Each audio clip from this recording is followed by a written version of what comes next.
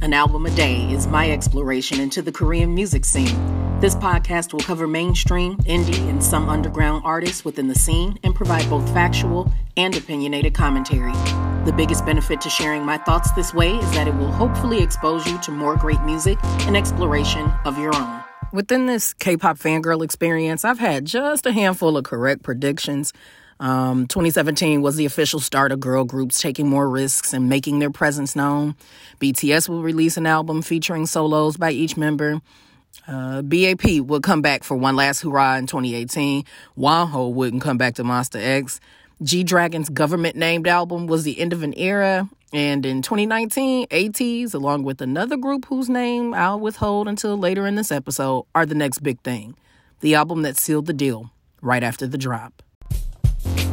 You're tuned into An Album a Day. Show start.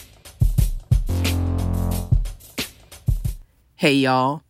I wish I could find the tweet within my archives to back me.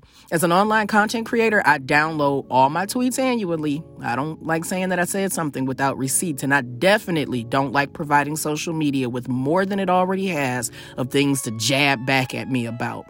I said it nonetheless. I absolutely said it.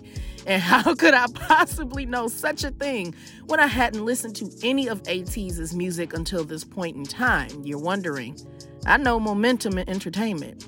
I know trends, new journalistic buzz, and I knew from the moment the internet was buzzing over their KQ Fellas video that something attention-grabbing was coming from an unexpected label.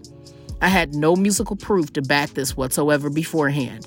However, after listening to Treasure, Episode 3, One to All, and Finn, All to Action, the statement I made last week about ATEEZ declaring they're going nowhere was solidified.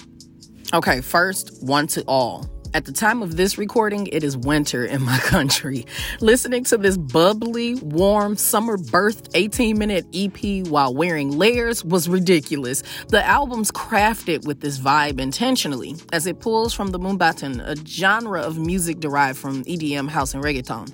This is the first time I've identified an album in Korean pop idol music that drives that genre home. And not drives that genre home. It's sonically pleasing and consistent from start to finish, despite picking a horrible time to listen to it climate-wise.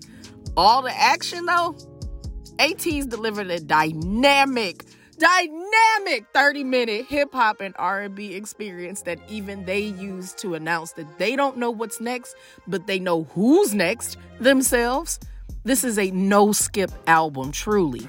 And the greatest flex of the entire first studio album is the trifecta of tracks 4, 5, and 6. The time between these two projects is 4 months, June and October 2019, respectively. It's a small window of time to level up so greatly as a group. It's insane. It's genuinely insane how much they progressed in such a short time. Eden and his team, touch his face. It's not time yet for me to dive into the production nuances, but understand that singer-songwriter Eden, a name associated with ATEEZ's sound since their debut, put a whole, entire, moisturized foot into the process of this album. As I said earlier, ATEEZ and another group, Stray Kids, who made their debut a year before ATEEZ in 2017, are ones to watch. I'm not editing that out. I'm enthused. I feel confined by not getting deeper into it. This self-inflicted restriction is equal parts needing to clean up my content on this podcast so that it appeals to wider English-speaking audiences who don't prefer to hear explicit language, and the desire to secure more sponsorship. I'm going to get into it the way that only I can through a 3-day sister show. Please anticipate.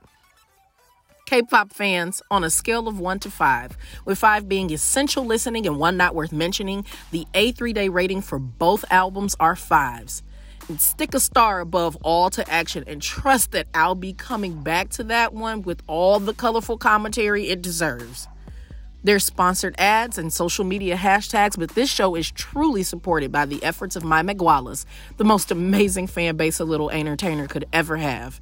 Special shout out to my Patreon patrons, the freshmen, student body, the scholars, and the staff who keep my vision of becoming your favorite foreign Korean music historian, exploring all the industry from A to Z, a real thing. If you're interested in supporting the growth of this content, please visit patreon.com/MULTIFACETEDACG, and for as little as $1 a month, you can get in on the magic. Interested in continuing your support at the free $99 price? I love you for it. You can still engage with the show and me, your lovely host, when you retweet, repost, and share the show and use hashtag A3 and the word day.